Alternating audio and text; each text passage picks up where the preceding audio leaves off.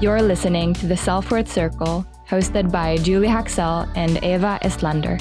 We are here to remind you to raise your self-worth and wear your invisible crown. It's time.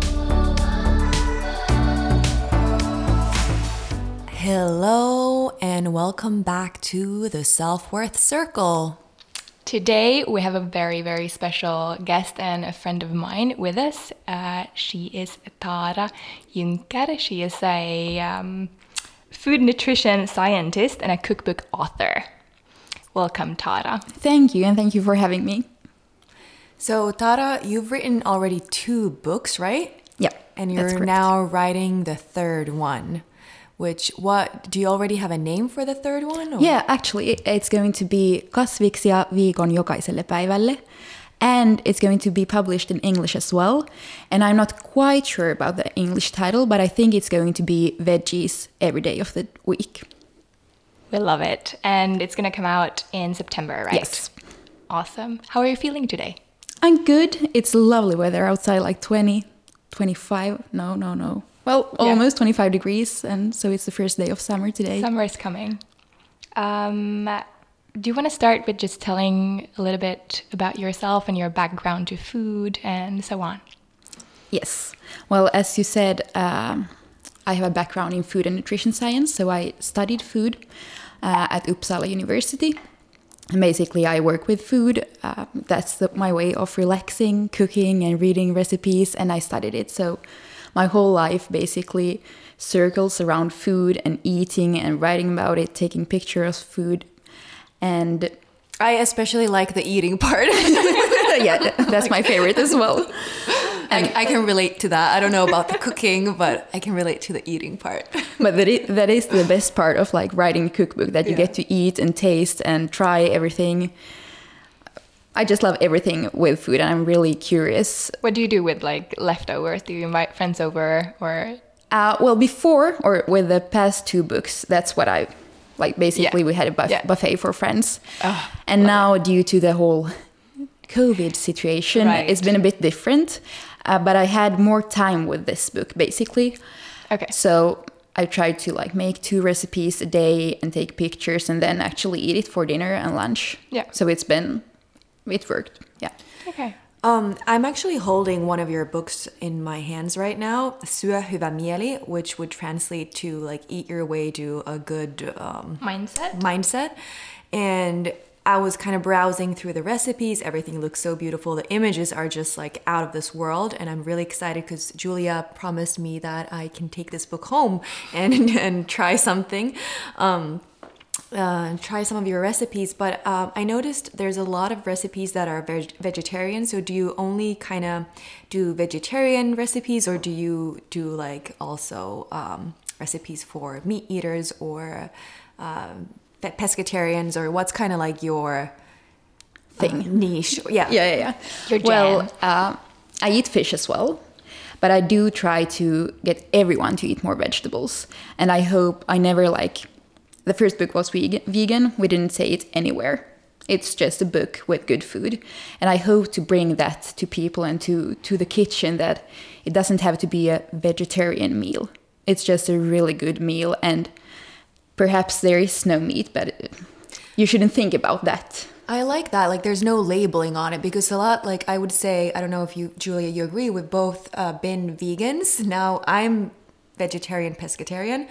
But I find like a lot of people that are, let's say, vegan are very aggressive in their views. And it's almost like sometimes they're like pushing their opinions on everyone. Yeah, that was like me for many years, actually, when I started, because you just become very passionate about it, and you want everyone to save the animals, but it's not that black and white always for everyone. And I think that there is no right diet, and that's why I really enjoy your books, because you make it easy, and there's like, if you want to have a piece of meat with it, that's fine. Or if you want your cheese with your vegetables, you make it really just adaptable to everyone. And there's like nice no label on it. There's no right way of doing something, which is, I think, how everything in life should be. Yeah.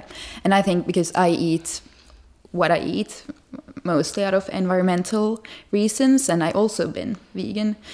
And I think that everyone should eat more vegan food, absolutely. But I also think that if you eat, you have a special diet because of the environment, then you also have to think about, for example, avocados. That's a really complex vegetable or fruit, actually. And I know it's a big part of many people's diet. And if you live in Finland, that could be a problem because it's not locally produced. It's produced under extremely bad circumstances. There are cartels and mafias involved, for example, in Mexico. Due to avocado, it sounds absurd, but if you Google this, it's a whole thing to dive into. And I think it's important to remember that not everything that is vegan is good for the environment, for example. It's true. And also like mock meats and so on, they're super processed and just everything. But would you say that locally produced is then the way to go as far as you can? Absolutely. But then I also think that, of course, if you eat meat, you should eat it locally produced, but also you should not eat meat. Yes. Yeah. Maybe get in touch with your own hunter. Yes. Or something. But I really love that, like the no labeling kind of, because it is such a beautiful approach to diet and eating, and definitely very welcoming to the scene. But yeah, to kind of circle back to your background, because I think we got a little sidetracked with the I don't know. I'm sorry if I interrupted because the no labeling, because I was just like, wow, that's so beautiful and really welcome. But so about your background, like how did you get so passionate about like cooking and food? Well, it comes from my family. I grew up with my mother and my grandmother. And for example, during the summers, I always spent the whole summer with my grandmother in the archipelago.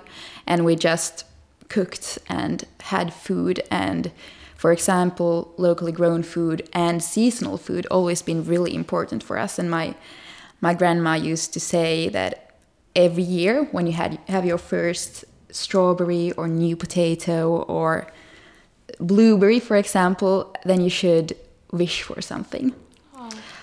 I love that. Yeah, it's like a whole event that now we are eating the first potatoes of the year and really like enjoy it and make a small wish. And I think that is a big part of my food identity. And then my mom, I have this thought about cooking that for me, I studied like cooking at the university, and it's very theoretical, like how should you cut a fish? And for me, cooking isn't about knowing everything by the books. It's basically, for me, you can cook if you know how to not follow a recipe. And that's the way my mom cooks. She always say like, oh, I can't bake, I can't make a bread because she's so bad at following the instructions. And I think she gave me so much food joy, and like really, she's for me, so it sounds as such a cliche to talk about your mom, and she's the one that inspires you. And for example, when it comes to the kitchen, it's so connected to women in the kitchen, but my mom is such an inspiration for me because she also always have these crazy ideas and combinations, and we always had like hummus and couscous when I was like 4 and not when it became trendy. I really love that. And I love how you said about talked about like not following a recipe, because that's like a lot what we do also in my family. My mom is also in the food scene, and she always like, I just came to think about this memory when I was a small child, and I can't remember what we were baking in the oven. And I asked her how many minutes there was left, and she's like, oh, there's no timer. I was like, what? And she's like, oh, I can feel it when it's ready, because there's like this energy. She's in a way like just feels when like in her own way talking to the food. It sounds ridiculous, but I can, in some way, I feel like I have that, because when we cook pasta at home, I just know when it's ready. It's not like it's been there 8 minutes. It's like sometimes it's like 7, maybe it's like 10 another day, but you can like, oh, it's ready, and then it's perfect. It comes out perfect. And my boyfriend is like, how do you know? I don't know. But that is cooking. That I feel like I'm so inspired by both of you saying those things because I'm not, I can bake, but that's because I follow instructions, but I don't have that flow. I'm like not the best chef. So I'm like, wow, like having that intuition, just knowing or just kind of playing with the ingredients and amounts. But you know what else I'm just kind of like, I really love the thing you said about like, okay, so you have the first strawberry of the season and you have the first, new potato of the season. To me, that sounds like a ritual or a ceremony. Yeah. And I, so I do this thing every summer, and this is going to probably sound pretty weird to most of our listeners. I, on purpose, like sting myself with the burning nettle. Is it called? Yeah. And I do it because it's like the initiation of summer. And so it's if you're a listener and you don't have that plant in your country, basically it's a plant that like really stings and burns your skin when you touch it. But it reminds me of childhood, and it's such a even though there's like a little bit of stinging and like it'll get itchy afterwards, and there's that burning sensation and stinging sensation, it's like such a kind of like mark of the summer, and it's like it's a ceremony for me. And like what you said, like to make a wish or have an intention or whatever, like when you have that first strawberry, like that's so beautiful, and it made me think of like maybe cooking to you is like a ceremony or a ritual, and you put all that energy into it. And I don't know, just having you sit here, I'm like, such a lovely energy, right? Like I know, so nice. Like so soft and beautiful and loving and nurturing. I'm like, wowzers. I'm really impressed. That's really nice to hear. And when I listened to your first episodes and you talked about meditation, for example, and I had such a hard time concentrating. And for me, meditation, for example, I've done at home now your meditation on EGTV. Yeah. And I really have to like sit and know, Tara, get back to this thought. Okay. But when I cook, that's like my kind of meditation. That's because amazing. Then I kind of like, I just cook. That's my flow. Yeah. And I think of like cooking also when you think of like witchcraft, how they put different potions into like the big pot. But I'm sure that if you have like an intention with different ingredients, if you're cooking like a stew or let's say a cake, and you like put the cacao into the batter with an intention of like love, it must directly affect the taste. And like the people who eat it. And you have to use all your senses as well. I mean, you have to taste the food, you have to smell it, you have to... I really cook with my hands. I often get dirty with the food. It's amazing. I think that's my kind of meditation. Like a full sensory experience. That's so beautiful. I'm going to try this. I'm going to try with the pizza today. But I also do think like just with anything, like you were saying, like maybe, okay, you were struggling with meditation. So it just maybe comes down to like finding those things that really feel natural and beautiful and that you enjoy. And that becomes your meditation. That becomes your kind of like creative flow. So it sounds like you've really found yours. Yeah. And like just to find what works for you, because meditation can be like anything. I'm not one of those who are like sitting with an empty head. I'm like traveling somewhere in my mind, and I'm like doing stuff, and sometimes I think of things, but I absolutely think that cooking can be a way of meditating, because you do like Eva. Like, who am I today? Eva can be my alter ego. You said you walk while you're meditating. And I like running can be a meditation for me, or walking also. So I love that. I will try to meditate the next time. Or I feel like if you are in a meditative stage, it might be easier to follow your intuition while you're cooking. You're like, okay, let's try to add this flavor here instead of this. Exactly. Do you have anything to add? I feel like we're sidetracking again. No, I know. I think it's really beautiful and interesting, because I think this also comes down to what we were talking about previously, like the no labels. Like with, meditation, there's no label on it. Like what it has to be doesn't mean you have to be like, I think we've touched this topic before. Like you don't have to sit in a cross-legged lotus position and in the Himalayas, or you can, it could be anything that just serves your soul. And yeah. So one of the things that is huge for you is gut health, right? Yes. So can you tell us, what is that? What is it, and why do we need to care about gut health? Well, basically, it's about the bacteria in our body and in our gut. And when you look into it, basically, they run our body. Yeah. It's sometimes called the second brain, and if you really look into it, it makes sense because it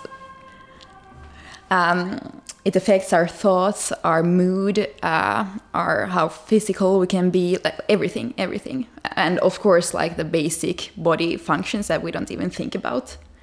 Right. So how, like, because I told you before we started recording, this is just a crazy example. Like on my last trip to Mexico last November, I got a really bad food poisoning. I was having some really, bad paella, like with some shrimp that had probably like sat out in the sun, and it was like really bad, like all night, and an all-nighter at the toilet, just hugging the toilet. So and then I told, like what I mentioned to you before was like I had this crazy anxiety for the next few days. Like I was like, what is going on? Like I'm having all these paranoid thoughts. I'm like having this crazy anxiety, like weird thoughts, like feeling like horrible. And there was no rational reason to it. Like everything was fine. Like I just had hosted a beautiful yoga retreat. Like everything was good.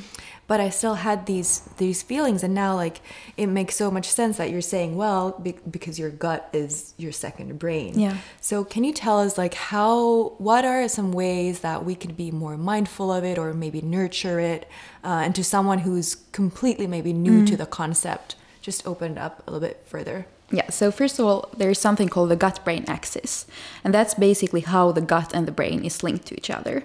And there are 3 ways. This is a bit complicated, but just like easily mentioned. First, there is the vagus nerve. Yeah.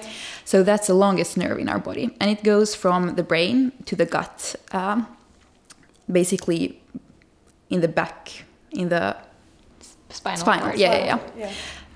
And what's so interesting is that the nerve impulses doesn't go, like 90% of them goes from the gut to the brain and not the other way around. Which basically would mean that our gut or our gut bacteria is our brain. Right. It's amazing. I'm mind blown. Can you say that again? Just listen up. Isn't it interesting? Yes. 90%. Wow. From the gut to the brain. Of the impulses. Yeah. So from the gut to your brain. Yeah. So when, there's even these things like I have a gut feeling about this and that, it's like... you should listen to it. Yeah. When you get nervous, sometimes you get a bad stomach. Absolutely. And also when you think about something sour, like a lemon, you can feel it in the mouth. Yeah. And it's also connected due to this nerve system. I love it. Yeah, and when you're, when you have a thought that you're in love, for example, you can feel it in your stomach. You have butterflies in your stomach, and that's due to this connection. And that's why in school I studied food and nutrition science. It was really, we talked a lot about the gut-brain connection, and it was really many difficult terms, and it's really biochemical, and that's not really my thing. But exactly this part is so interesting because it makes sense to me. You feel it. Sometimes like math and these things, it can be so hard to get because you're not connected to them. But this biological function, you can really, everyone feels them. And it's like when I think of just anxiety or stress or nervousness, it's like I feel it in my gut. Yeah. I feel it in my gut always. It's like I struggle a lot with... I think anxiety for me is like the biggest emotion that I deal with every week in different forms, I guess. But it's always like I can lay on my bed and just feel anxiety, and I don't know why, but it's there, and it's so physical, and it's like gut, and it will directly affect my digestion, and also just how I, as a person, like digest other things like social events or life in general. So I think this is a really important topic. It is, and then it's also important to mention that gut health isn't the only thing affecting your health, and it's not the only like reason to depression. It's really, really important to say that there are so many traumatic things that could be there, and it's just important to say that this is not the only thing. But I mean, like stress and traumatic events can directly affect your gut, because we're like such an just very complex system. It works both ways. Everything is working together. Yeah. So then we have the neurotransmitters, and basically when we eat fiber, the body can't, or what's the name of the thin small intestine. Yeah. Yes. Small intestine. It can't break down the fiber, so it goes to the thick large intestine. Yeah. Where we have. Can I ask? Is it intestine or intestine? I don't know. Intestine. I think it's the intestine is more Australian. Yes. So there we have the bacteria, and they have to break down or ferment the fiber, and that's also where you get the gas. And that's why if you eat lots of beans and greens, you may get gassy. And you can actually train your gut bacteria to get better at this. So I have so many friends telling me, I can't eat lentils, I get so bloated. And of course, it could be that you have IBS or some kind of food allergy or something like that. But you can also train them, train the gut bugs. And in this, when they ferment, the neurotransmitters are basically a product of that process, if you can say that. And neurotransmitters is everything. It's a chemical in the body. It's like adrenaline, for example, or serotonin. And serotonin is directly connected to depression, for example. Yeah. And it's made in the gut when you eat fiber. Wow. Would you believe? So would you become happier if you eat beans? Would you say so? Well, if we want to put it really, really simple, yes. There is this bean queen who's also actually been on Lacey Phillips' podcast, and she says that you can heal your whole system by just eating beans for a specific time or amount of time. Yeah. The Bean Protocol, I think it's called. Okay. Yeah. I listened to it too. Yeah. It's really interesting. And what was there a third one? Yes, and it's the immune system. Okay. And basically 80% or 70 to 80% of our immune system is in our guts. Whoa. Yeah. So everyone, COVID-19, listen up. Well, buckle up. This is a hard thing, because I actually heard some Finnish researchers talk about this in the TV. And I mean, you can get COVID-19 even if you would have the best gut bugs in the world. But I mean, it's really good nowadays to have a good immune system, and that you can control. Yeah. Absolutely. So, and how does one get a really good, what are some of the things you can eat to kind of nurture your gut health and the healthy bacteria in your gut? Well, I always take this in three parts. First, there's anti-inflammatory foods. It's like ginger and turmeric, leafy greens. They work really good in the body. Then we have probiotics, that is basically bacteria. You can find that in kimchi and sauerkraut. And then we have prebiotics. It's not the same as probiotics, but prebiotics is basically the food of the gut bugs. It's fiber. And that's, well, also leafy greens and beans, grains. Grains and beans work great together. You should always try to eat them in a combination. And basically all veggies. And the most important thing is that you eat a wide variety of things.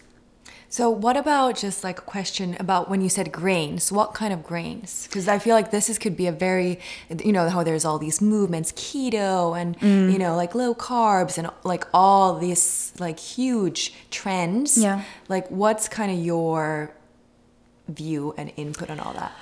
Definitely team carbs. It is so it is so important to eat carbs, because if you don't eat carbs, like I just said, fiber is carbs, and fiber, it affects the whole body, and basically it affects the brain. So if you don't eat carbs, I mean, I don't even get how they poop.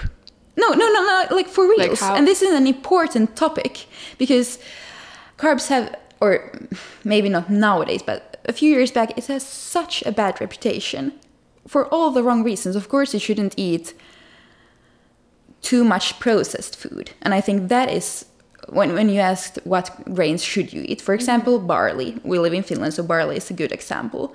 But I think that carbs has such a bad reputation because many of the carbs that we eat are so processed.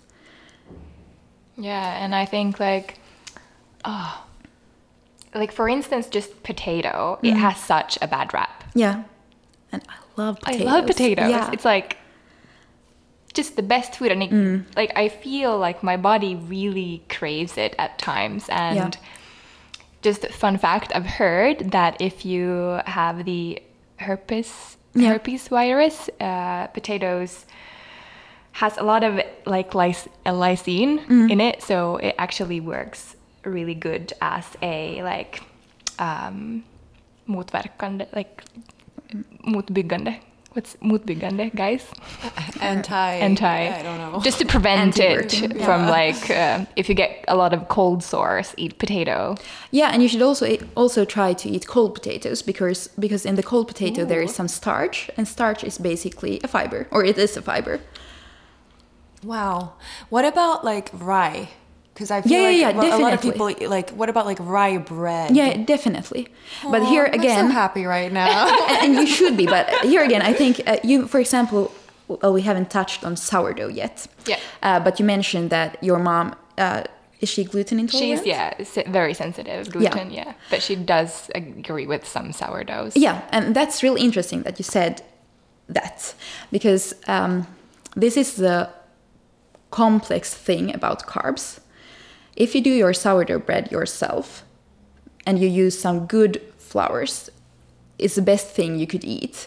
But if you buy a sourdough bread from the supermarket, not from a small bakery, but from a supermarket, and this is my...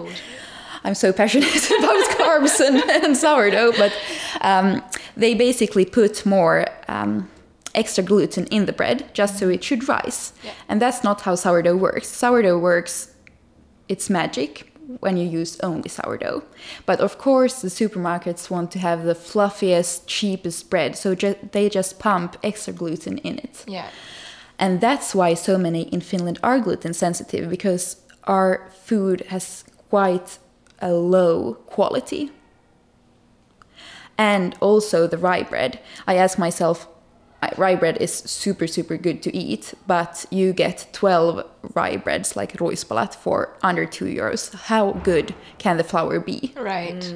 Even if there's no nonsense in that bread, if you read the description, but is it really good rye? And does it have all the nutrients that real rye bread should have? Yeah.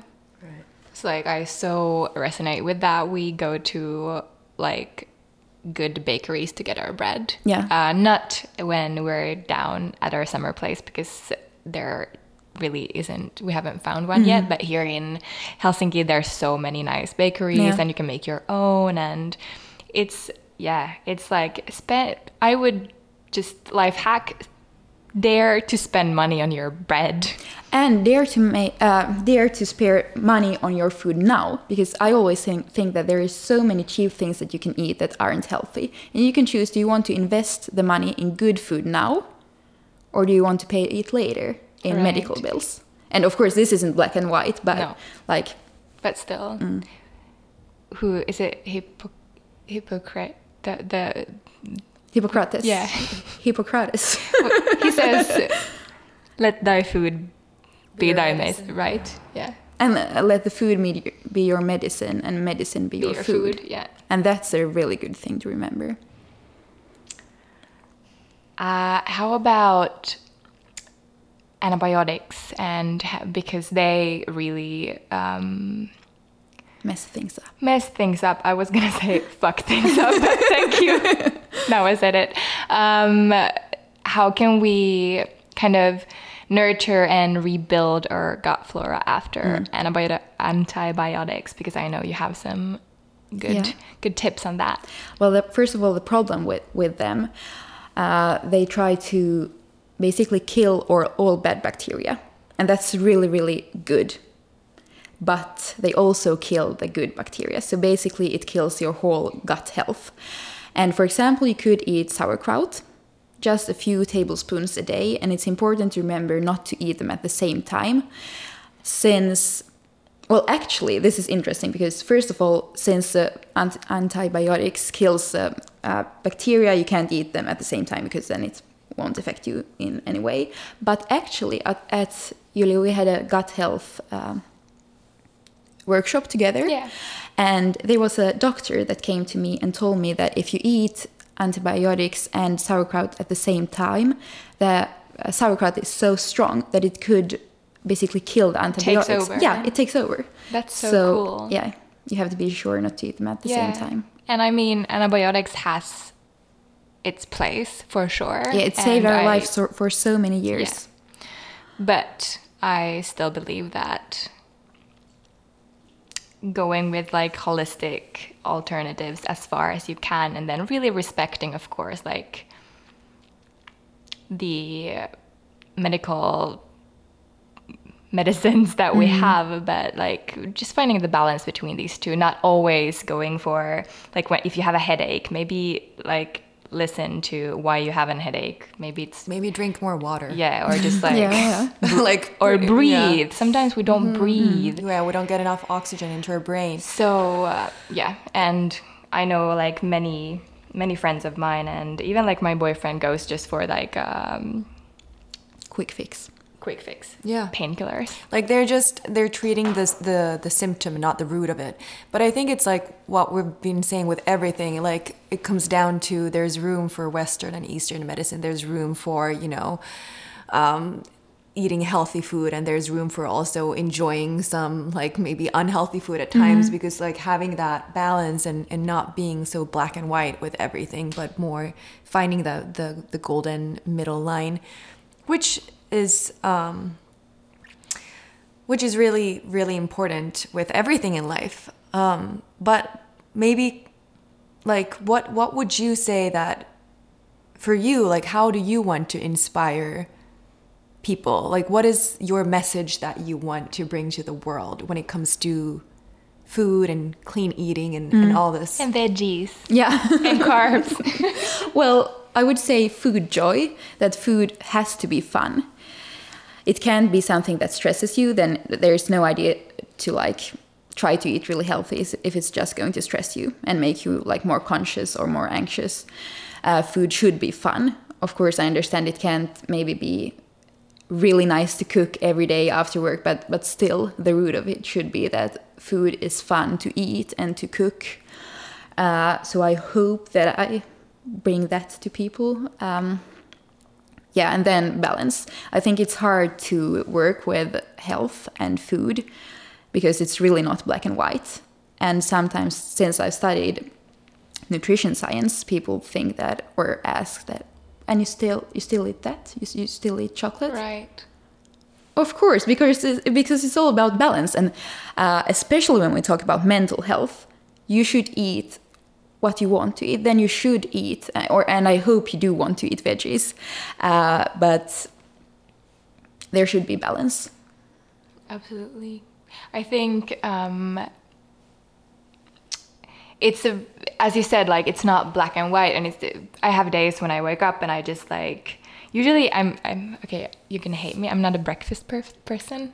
I can't eat in the morning for some reason. I'm more of a like lunch or brunch during weekends, but I don't eat breakfast. But then if I wake up and I really crave, I have days when I want my very unhealthy gluten pancakes with extra sugar and peanut butter and syrup, maple syrup, like lots of it.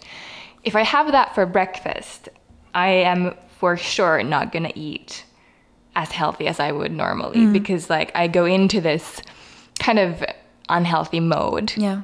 And it can be really hard to find a balance, like of after having a really, whatever, like just an unhealthy meal, and then just popping out of that, going on with the day and having, for instance, a green smoothie for lunch or a salad. So do you have any hacks on how to make it like even, like how do you make it fun? How can we break rules and still be healthy? Well, healthy and unhealthy food is quite complex. Like, what is healthy food? And I think it's different for everyone. And one good thing could just be, or first of all, basically the most regular food, like husmanskost or... Yeah. What's that in English? I'm looking at Eva. Well, basically it's healthy. You know, you should really use your common sense when it comes to food. Then if you have food accessible at home, you will eat more healthy and you will cook more, and it will be more fun and less like messy. I always have beans at home, for example, like lots of it, different kind. Like, for example, when people started to hoard food, my first thought was like, you mean that you don't usually have like, beans. I don't know. Yeah, beans or like 2 packages of pasta at home. Like, how does your cupboard look? This doesn't mean you should hoard food, but I just always have food around, not like heaps of everything. But I always, when I don't have anything at home, I have lots of food at home. Right. There's always something you can kind of magically throw up. Did I say throw up? Just make up, kind of. Yeah. So that's like one thing, that always have 1 can of chickpeas at home, for example, and then you can just throw it in. And you should make like small things. If you want to eat more veggies, for example, and you cook pasta, then you can throw in 1 bag of frozen peas in the water. Yeah. There, suddenly you have 200 grams peas that you wouldn't have had in the first place. And like those kind of small things that if you're making a tomato sauce, you can just... It can be from the can. Just throw in a few lentils and it will be a different dish. Yeah. And be more nutritious. Love it. How about... Did we touch upon like food trends? Yeah, a little bit. Yeah, well, but I'm thinking of like superfoods. I think superfoods is such a... concept. Yeah. Yeah. Like I remember, well, maybe not anymore, but I remember like back in maybe a few... or some years back, like for instance, these berry, what are they called? The like little red, acai. The little red berries. Oh, goji berries. Goji berries. Yeah, goji berries, not acai. Yeah, the goji berries. Spirulina and chlorella and maca and matcha and all these, where when. And everything was like it was so much powders. Like powders. It's due to the smoothie bowls. Yeah. Right. But I don't like. But wouldn't it make more sense to like, because in Finland we have our forests filled with blueberries and cloudberries and lingonberries that are filled with C vitamin, like to... Definitely. I think that is the complex and hard thing about food trends, because we can't have the same food trends all over the world. If it isn't like to eat ferment food or to eat locally grown food, but then it's different food for all countries. Superfoods is a really good example of it not being sustainable. Yeah. And I'm... Go for it. I was just gonna... On keto, what are your... I just have to touch on this topic because I see it's such a... Like, first we had Atkins diet, and then what was it called? Paleo, and now it's keto. I was like, same, but same. I mean, it's same but different. It's the low carb, high fat, right? Yeah. The low carb, high fat. I am basically not for any diets. I think, I'm just going to say it, I think it's stupid. First of all, I think it's a way of, like, we can laugh about, like, the 80s or when they had these grapefruit diets and it's like, what were they thinking? And it's the same thing. It's just in another shell. Then with keto, it can be really dangerous. It is not healthy for the brain. and you have to know about you have to know a lot about this before starting. It is not to play with, because basically, like we said, you need the carbs for your brain, and basically you try to put your body in a state where the brain has to go on survival mode. Right. That is not healthy. And all this avoiding carbs, basically, the Finns eat 2 little carbs, I just read. Yeah. And that's basically because people still think that turkey and cottage cheese is the way Healthy. to go. Yeah.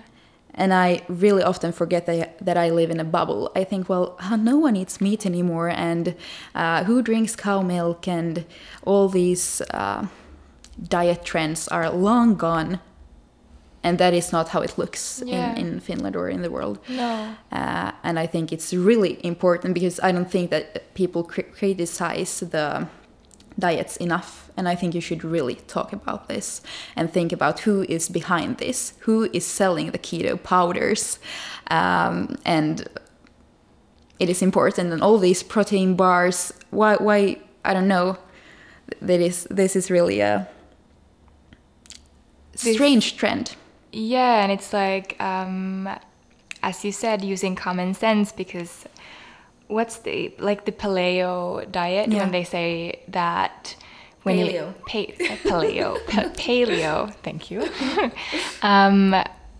I don't know if it's like, because they say it's the most natural way of eating, because we used to eat like that when we were cavemen. And then they have like beef for breakfast, beef for lunch, and beef for like eggs and beef for dinner. And I'm like, do you really think that the caveman actually killed one whole animal with the tribe every day and had like meat for breakfast, lunch, and dinner? I don't really think so. I think it was like a really big celebration around having meat, but they ate different things also, like, I don't know, roots and berries and seeds and we don't live in that society we're anymore. Not cavemen anymore. No, the cavemen did a lot of strange things that I don't think anyone should do, so why adopt their diets? It's like history. Yeah. And then, so this is my mother, if she's listening to this, like, I love you, Mom, but my mom always uses this kind of like as a justification to eat meat. Well, our teeth already show that we should be eating meat, because we have, like, the back of our mouths, we have these teeth that are made for chewing meat. It's like, what? Yes. I'm like, okay, but well, we have a lot of things. We have, a tailbone, and True. Do we wag our tails when we get excited? It's like, I don't know. And also, the meat nowadays is quite bad quality. Yeah. I mean, if you think that about the teeth, then maybe you should go out and hunt a deer. But it was not made for, meatballs. I'm not saying that anyone should stop eating meat. I think we are all... Sorry if we offended anyone. No, I definitely think we are wired in very different ways. And for some people, like a diet with meat, including meat, is great. And for others, vegan diet is amazing. And I mean, you eat what you eat, but just like finding a balance between everything, and also not going for the processed shit. That's the most important thing. Everything, like, if you have meat, then find a quality piece of meat. Go to a hunter. We have great hunters in Finland. And then that is a really good point, but it's also important because this always comes up when you talk about meat. It's important to remember that not everyone has that accessibility. Like the big problem with meat is that everyone is eating it every day for every meal, and a 5-kid family not having the best economy, they can't go to a hunter. And so you have to remember that when talking about meat, and that it should be locally grown, and it should be grass-fed and from the woods. Right. That it's also like dangerous to think that everyone... It's very true also, yeah. And I guess it comes down to convenience also. Like let's think about like families that have like many mouths to feed, and like, I mean, they have like a household, kids running around, they're working and all this, and like, I mean, just could be so easy to like whip out some meatballs and spaghetti, right? Because it's like easy and quick. But because I'm like looking at your cookbook, and there's a bunch of beautiful recipes without meat that are also very quick, right? So it doesn't have to be like that cooking with vegetables is hard or takes a longer time, right? No, but the problem is that people can't cook anymore. I teach lots of food classes, and it's been an interesting ride. Yeah. People can't chop an onion. And I mean, that's why, like, my first food classes, I didn't understand that I have to say, oh, yes, so when you're going for the zucchini, this is the one, this is the vegetable you should use. Right. I didn't think that, because it's not kids I'm teaching, it's like mostly women in their 40s, 50s. Wow. And, yeah. And because they are so used just to, like, make meatballs. Yeah. And, of course, when you cook with vegetables, you need that science. It's not hard. It's just to learn to know which spices to use, how to chop it, how to prepare it. It's easy and it's cheap, but of course you have to have that knowledge. Yeah. And I think in your cookbook you make it really fun and accessible for everyone. That makes me happy to hear. Yeah.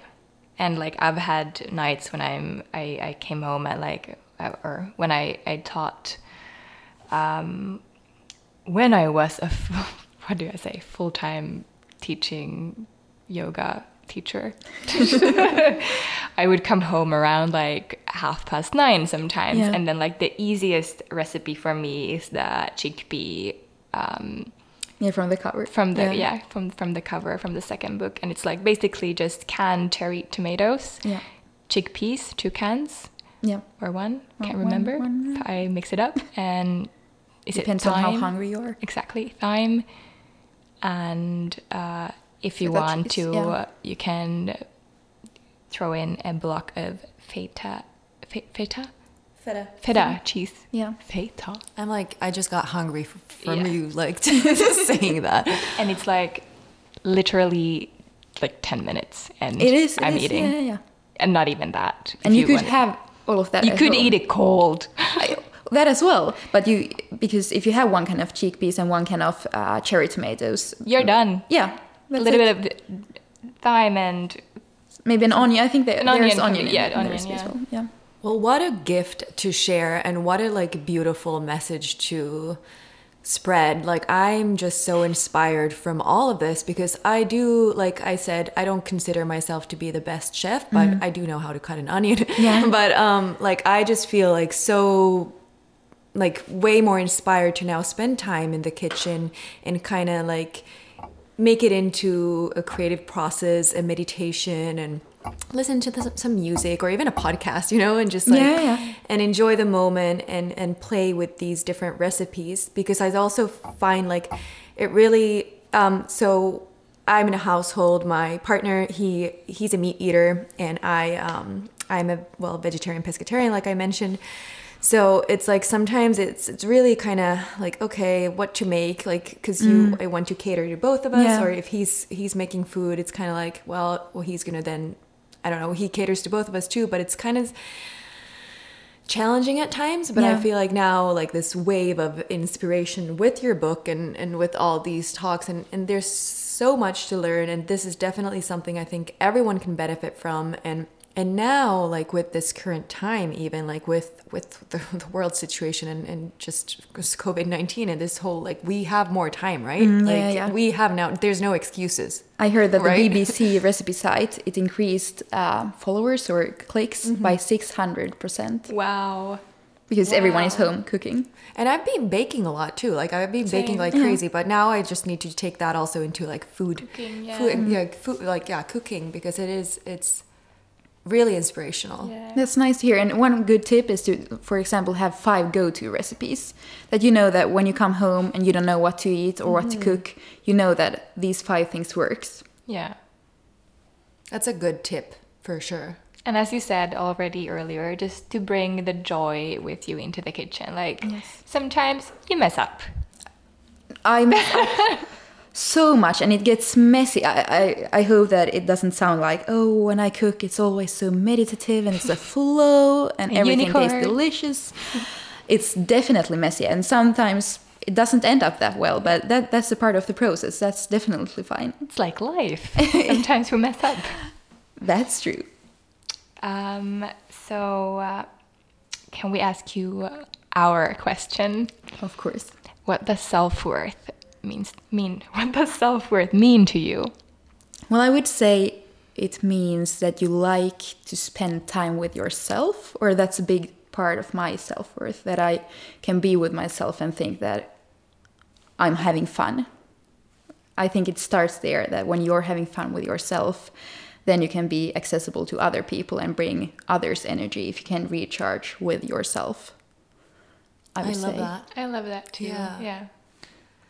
So for our listeners, like, where can they find you? And like, can you share your... How can we reach you? Social media handles and maybe upcoming things, projects and whatnot. Well, you can find me on Instagram with my name, Tara Junker, and it's with one A if you speak Finnish. And you can find my books where you buy books, Adlibris, all the bookshops in Finland. And or you can order it online or send me a DM if you want to get it to your door by me. Perhaps a little message in the book. In Helsinki only. Yes. Yes. She will come over to Mexico with the book. No, we'll put links in the description of this podcast so they can find you. Is there anything else you want to add?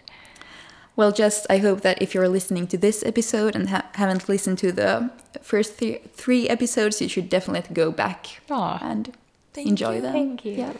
Well, thank you so much for being part of our show. And this is, I'm just so inspired and enthusiastic to now take my cooking to the next level. And what a gift. Thank you. Thank you so much. Thank you for having me.